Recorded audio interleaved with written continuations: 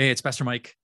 A really small step that could be a really big blessing to our ministry and to the kingdom of God is you taking just a second to rate and review this podcast. You probably know how algorithms work. More people get to hear about this podcast and most importantly, hear about Jesus when you do. So thanks for helping us out and may God bless you today.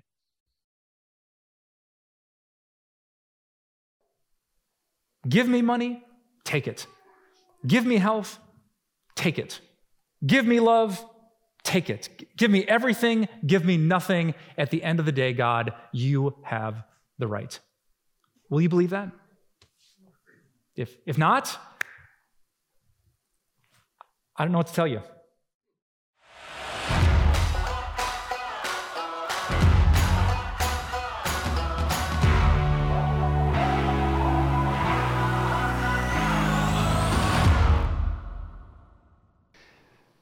It's a serious question to start a sermon, I know, but if you were the devil, how would you do it?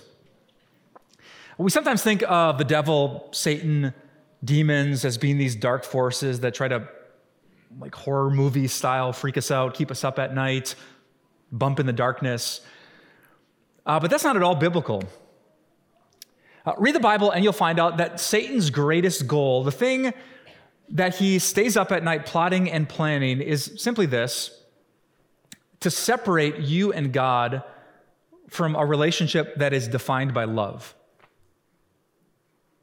Right? This idea that God is love, that God loves the world, that God loves me, that God is with me, that God gave his son, that my sins are forgiven, I'm saved, and that means so much to me. I want to love God back with my whole heart, my whole soul, my whole mind, my whole strength. I want to love my neighbor as myself, to say thank you to God. That's the thing that Satan wants to get in the midst of. And he doesn't really care how he does it.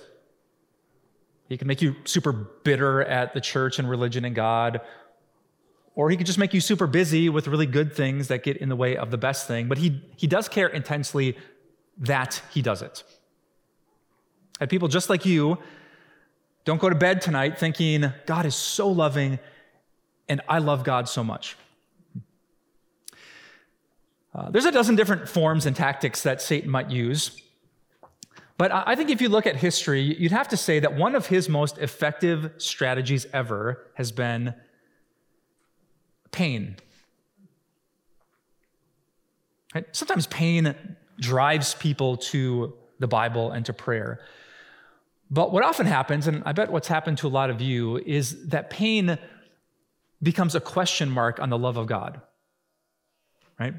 It's actually very logical. I understand why the tactic works. I mean, if someone says they love you and you're going through something hard, but they don't help you out of it, if someone has all the resources and power to fix your problem and they just sit back and don't, you got to start asking yourself the question, well, do they really love me? And so this biblical idea that God is so loving to us, and he's almighty and he's all powerful and he speaks and boom, all the stars exist. You put those two things together and it doesn't make sense. If God is so powerful and so loving, why would I go through something this difficult? You know, I thought of that struggle when I read the things that many of you said. Either you've been through something really painful, maybe relational, maybe you're right in the midst of it now, and like you don't have to think hard to apply this to your life, or maybe it's going to happen before this year is over. When life is hard for you, like it's hard for all of us, what will you do? What will you say to yourself to push back and resist one of the devil's greatest goals? And I realize today I've made the atmosphere kind of heavy in this room. I totally messed with our last amazing song of praise. Sorry to the band about that. But I really want to prepare you, because this is the question, right, that sends some people closer to God, and it pushes many people further away from God. There are some people who, because of the pain of life, have ended up not just disillusioned with God, but a complete atheist, denying his existence. So today I realize what's at stake. I want to save you from that temptation, that moment. And to do so, I want to turn to the words of a man who suffered probably more than all of us combined. An Old Testament guy named Job. Beginning today with verse 13. One day, when Job's sons and daughters were feasting and drinking wine at the oldest brother's house, a messenger came to Job and said, the oxen were plowing and the donkeys were grazing nearby, and the Sabaeans attacked and made off with them. They put the servants to the sword, and I'm the only one who has escaped to tell you. While he was still speaking, another messenger came and said, the fire of God fell from the heavens and burned up the sheep and the servants, and I'm the only one who has escaped to tell you. Fire of God. Was it a meteor, a lightning storm, a supernatural Sodom and Gomorrah kind of moment? We don't know, but we know it wasn't man-made. It came from the heavens, and all 7,000 sheep in an instant gone. Over 50% of Job's net worth destroyed, and all of these innocent servants scorched and killed by the fire that fell from heaven.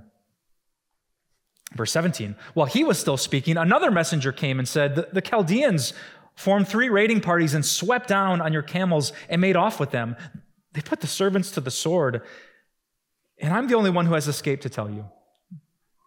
While he was still speaking, yet another messenger came and said, your sons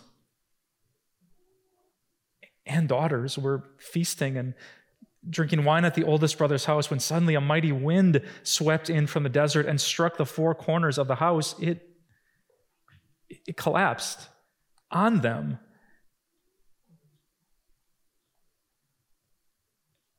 And they're dead. And I'm the only one who has escaped to tell you.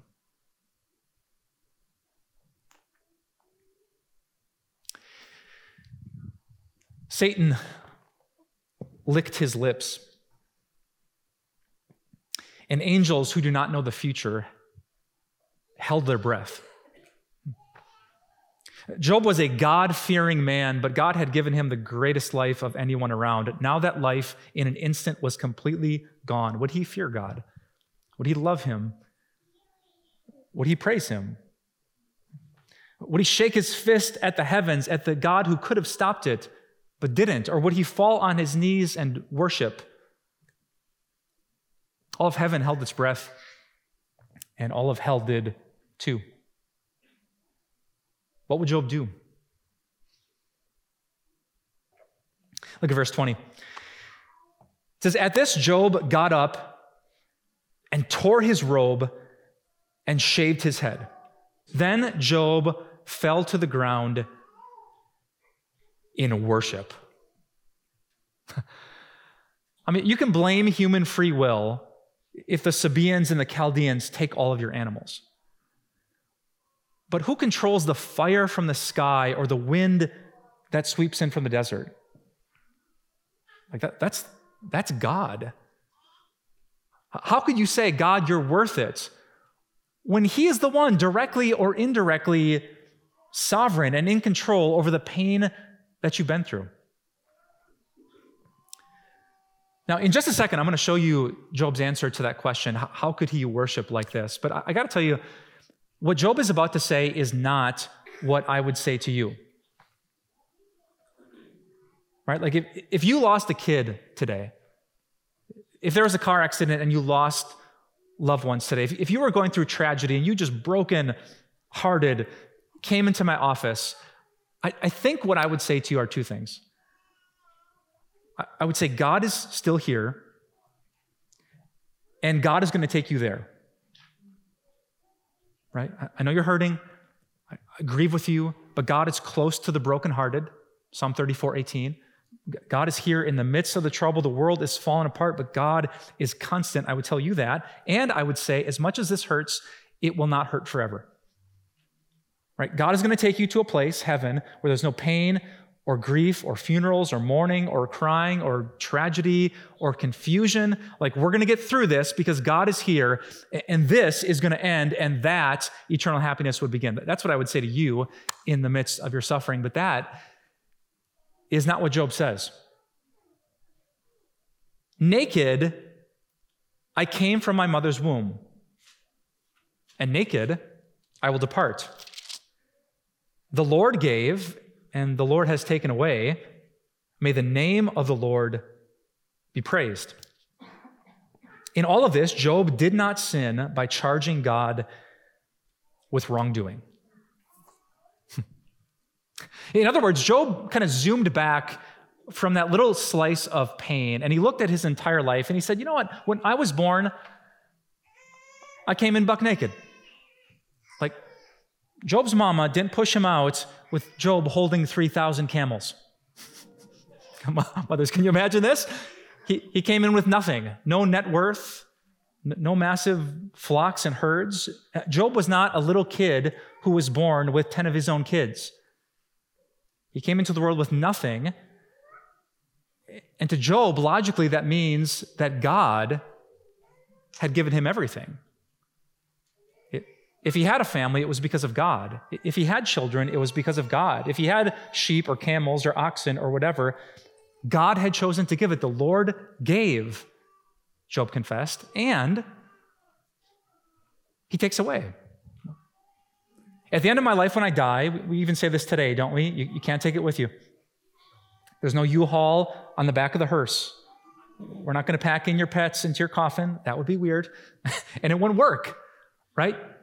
We're going to strip you naked. We're going to wash you clean. We're going to comb your hair. We're going to put on your favorite suit. We're going to put you in a box, and you can't take anything with you. Naked, you come in. Naked, you go out. And everything in between those 2 naked days is up to God. He gives it, and he can take it. This is what some Christians call the teaching of stewardship. You heard that word before? Stewardship is just a fancy way of saying if there's anything good in your life, you don't own it. God is just letting you manage it. Right? You got shoes on your feet. You got money in your bank. You got good health, strength. You have a business that you own. Do you have a family that you're caring for? That's not your stuff. God gave it. You didn't come into this world with it. That means that God gave it. And if God owns it, he has every right to take it back. That is the baseline belief that will save you from bitterness and anger and questioning the love of the God who is love. Let me actually invite Pastor Michael here on stage so we can show you what this looks like. Now, while I'm preaching here today, I make sure I don't have my phone with me. If I did, some of my friends would punk me and call me in the middle of the sermon. So I don't have a phone with me, but let's assume I need to make a call. So I say, hey, can I borrow your phone? Yeah, sure. Because he's nice, he gives me the phone. So I type in the number, I make the call, I wrap up the call. Can I have my phone back? Who do you think you are? What gives you the right to take this from me? It's mine.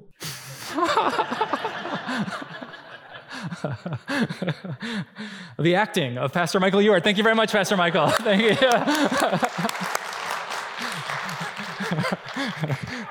Right? That's so obvious when it comes to a phone, right? Now, what if that phone represents everything good that God gives? Naked I come into this world, and anything I get is me saying, God, would you please? And in his kindness and love, he says, sure. And the moment that comes when he says, can I have that back?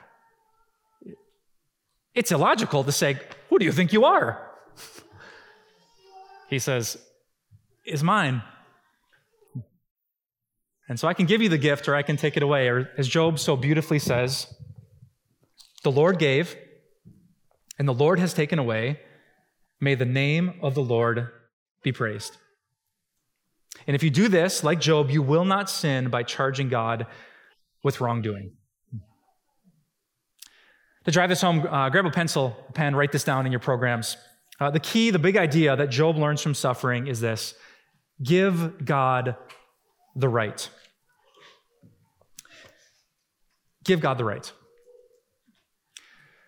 Make a decision right now in your heart and mind to give God the right to give or to take away, to bless you abundantly or to do so sparingly. Give God the right, and you won't accuse God of doing you wrong. So, friends, here's the question. Will you give God the right?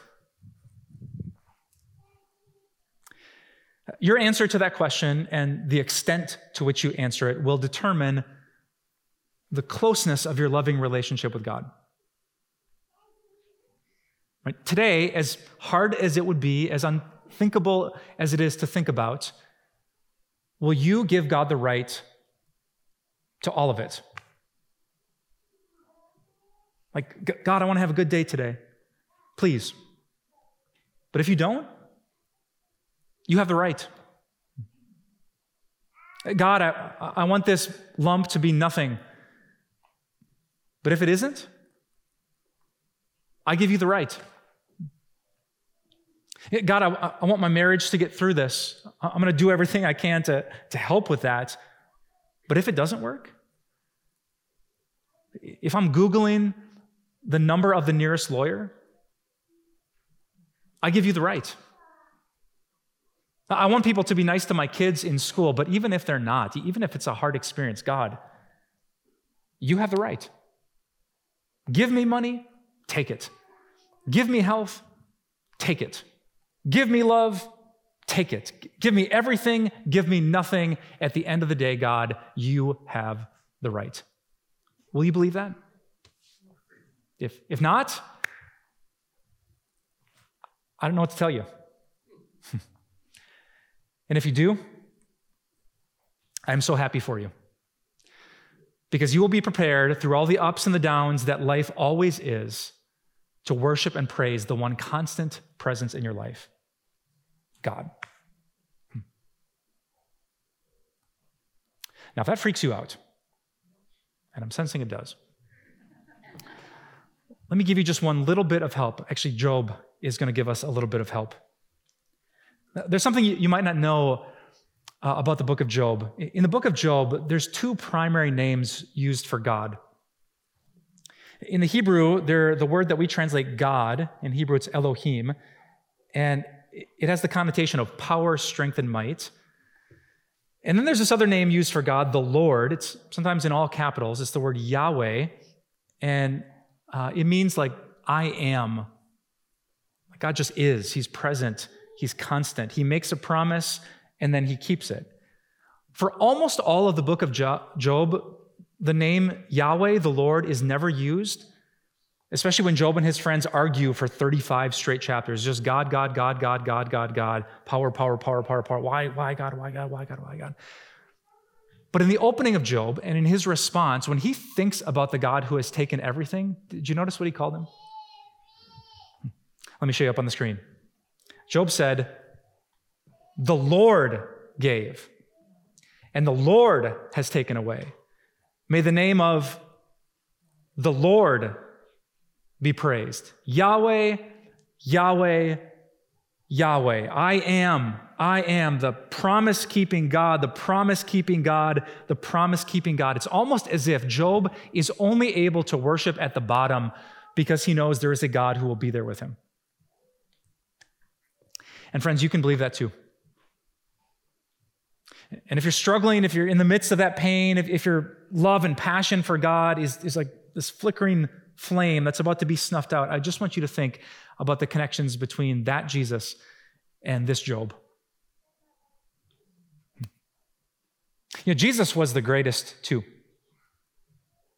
He didn't have 11,500 animals. He had 10,000 times 10,000 angels. He was the greatest in the kingdom of God, and yet he gave it all up. 2,000 years ago in the little town of Bethlehem, Jesus was born naked from his mother Mary. And 33 years later, he would die, most historians believe, naked on a Roman cross. His father had given to him, and his father took it away. Jesus grieved. Job tore his robe. Jesus had his robe stripped from him. Job shaved his head. Jesus' head was crowned with a crown of thorns. Jesus, like Job, had questions for God. Why, God? Why, God? And yet, just like Job, Jesus didn't accuse his father of doing him wrong. He didn't sin. Instead, he suffered for you. And the good news of the Bible is that Jesus went through that. He praised God even in the midst of the storm so that you would know this, that God is not just the one who owns everything. God is the one who has done everything so that you and he would be together forever. So that if this week is like the hardest week you've had in a long time, you can say, but God is here and he's coming back soon. I'm gonna get through this with his help one day at a time, and then one day will come when I will see his face, and I will be so glad I didn't turn on him. And Satan will wail as you stand in faith and strength and believe in the depth of your soul. He's not just God. It's not the judge gives and the judge takes. It's the Lord, my Savior, a God who must be so good. Friends, for your sake, your soul's sake, your family's sake, give God the right. Just like my mom did.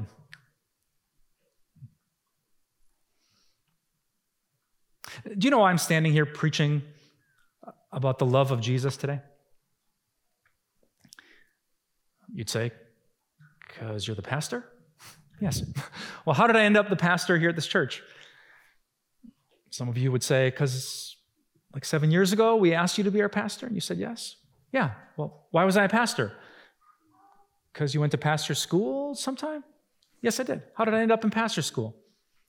Because when I was a teenager, I was reading my Bible at home, like I did every day, and there was just something Jesus said that made me want to be a pastor, and so I did. Well, you'd say, well, why were you reading your Bible at home? Most teenage boys play video games, not read their Bibles. Why were you reading yours? And the answer would be because we had this pastor at our church who really inspired me to come to church and want to read the Bible. And you'd say, wow, well, how did you end up at that church? And the answer is, my mom. I'm super blessed right now. My mom and my dad and my mother-in-law and my wife and my kids all come to this church. But back in those days, it was just Judy.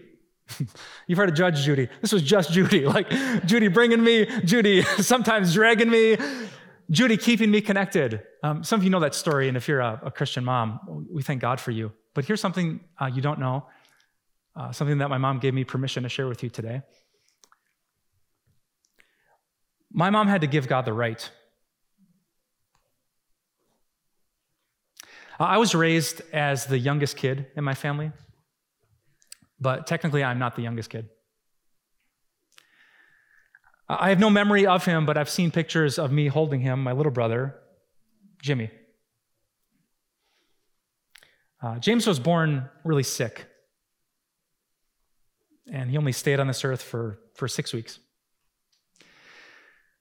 My parents had wanted another kid, God had given, and then way too quickly God took. And my mom had been raised as a Jesus-loving, church-going, prayer-praying woman, but now the hardest thing in her entire life had happened. She had lost a child. What would she do? And the answer is, praise God for me, for us. She gave God the right. She called the pastor. She ran to the church. As she would tell me in a recent text, I had nowhere else to go but God. In her grief, my mom worshiped Jesus. And because she did, I know Jesus. And now through all the ups and the downs that I've been through in life, I know that I have Jesus. So friends, I'm asking you, I'm hoping for you, I'm pleading with you, give God the right. He's not just God. He's the Lord. And you know he has to be good because of what he did for you. Let's pray.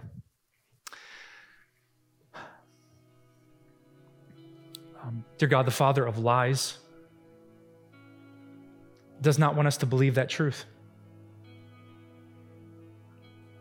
There's something in our life, and maybe he knows already what it is, that we think we own. It's ours. And even you, God, don't have the right to touch it.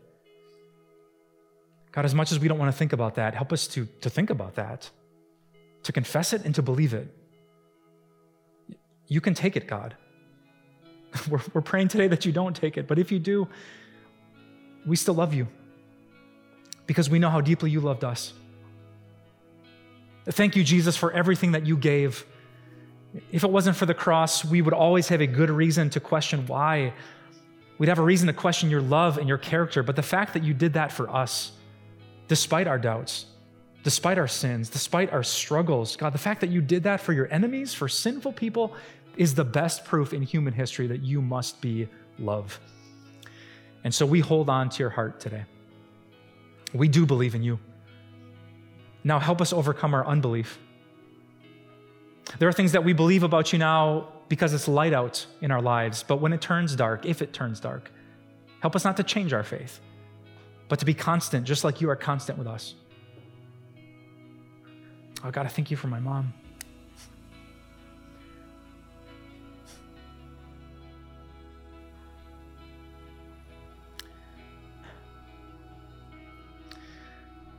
She has often wondered how her kid became a pastor. Like she didn't do enough. But God, in that moment, she did.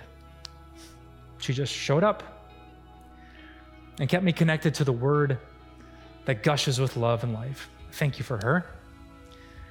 And I thank you for everyone who is here today despite the pain. Everyone who will say amen to this prayer because they still believe that you are God and you are good. Thank you that every day you are proving the devil wrong, that we Christian people are not using you, God. We actually love you because we believe through Jesus that you loved us first. So it's in his name that we boldly and joyfully pray. And if you agree as God's child, lift up your voice and say, amen. Do you find Jesus really interesting, but kind of confusing? Maybe today you sense that God is working on your heart and giving you a new excitement about the things of the Christian faith, but you're not quite sure what to do next. If so, you're exactly the kind of person that I wrote this brand new book for called The Basics. It's not AP Bible, and it's not going to answer every question you have about Christianity, but it's going to get you back to the basics of why Jesus is worth following today and for the rest of your life. If you're interested, just go to timeofgrace.org to download your free copy. If you're hurting, you know just how hard it can be to see the path forward. Pain is a way of clouding our vision and making us feel alone and isolated and even hopeless. And in those moments, the devil whispers in our ear, doesn't he? He asks us, well, if God's so powerful and if God is so present, then why doesn't he fix it? Why doesn't he end your chronic pain? Why doesn't he cure your family? Why doesn't he resolve your situation? Maybe, just maybe, God doesn't love you. What do you personally do in those moments where pain washes over you like a tidal wave? Well, those are the very questions I try to answer in this brand new book called When Life Hurts. It's a real and raw dive into the Old Testament book of Job, where we find God's shocking and beautiful answer to our pain. Does God love us? Yes. Because of Jesus, he has to. If Jesus gave his life on the cross for you, then he must love you, even when you don't see or understand the ways of God. So when we hurt and when you hurt, fix your eyes on Jesus. When Life Hurts is our way of thanking you for your financial support.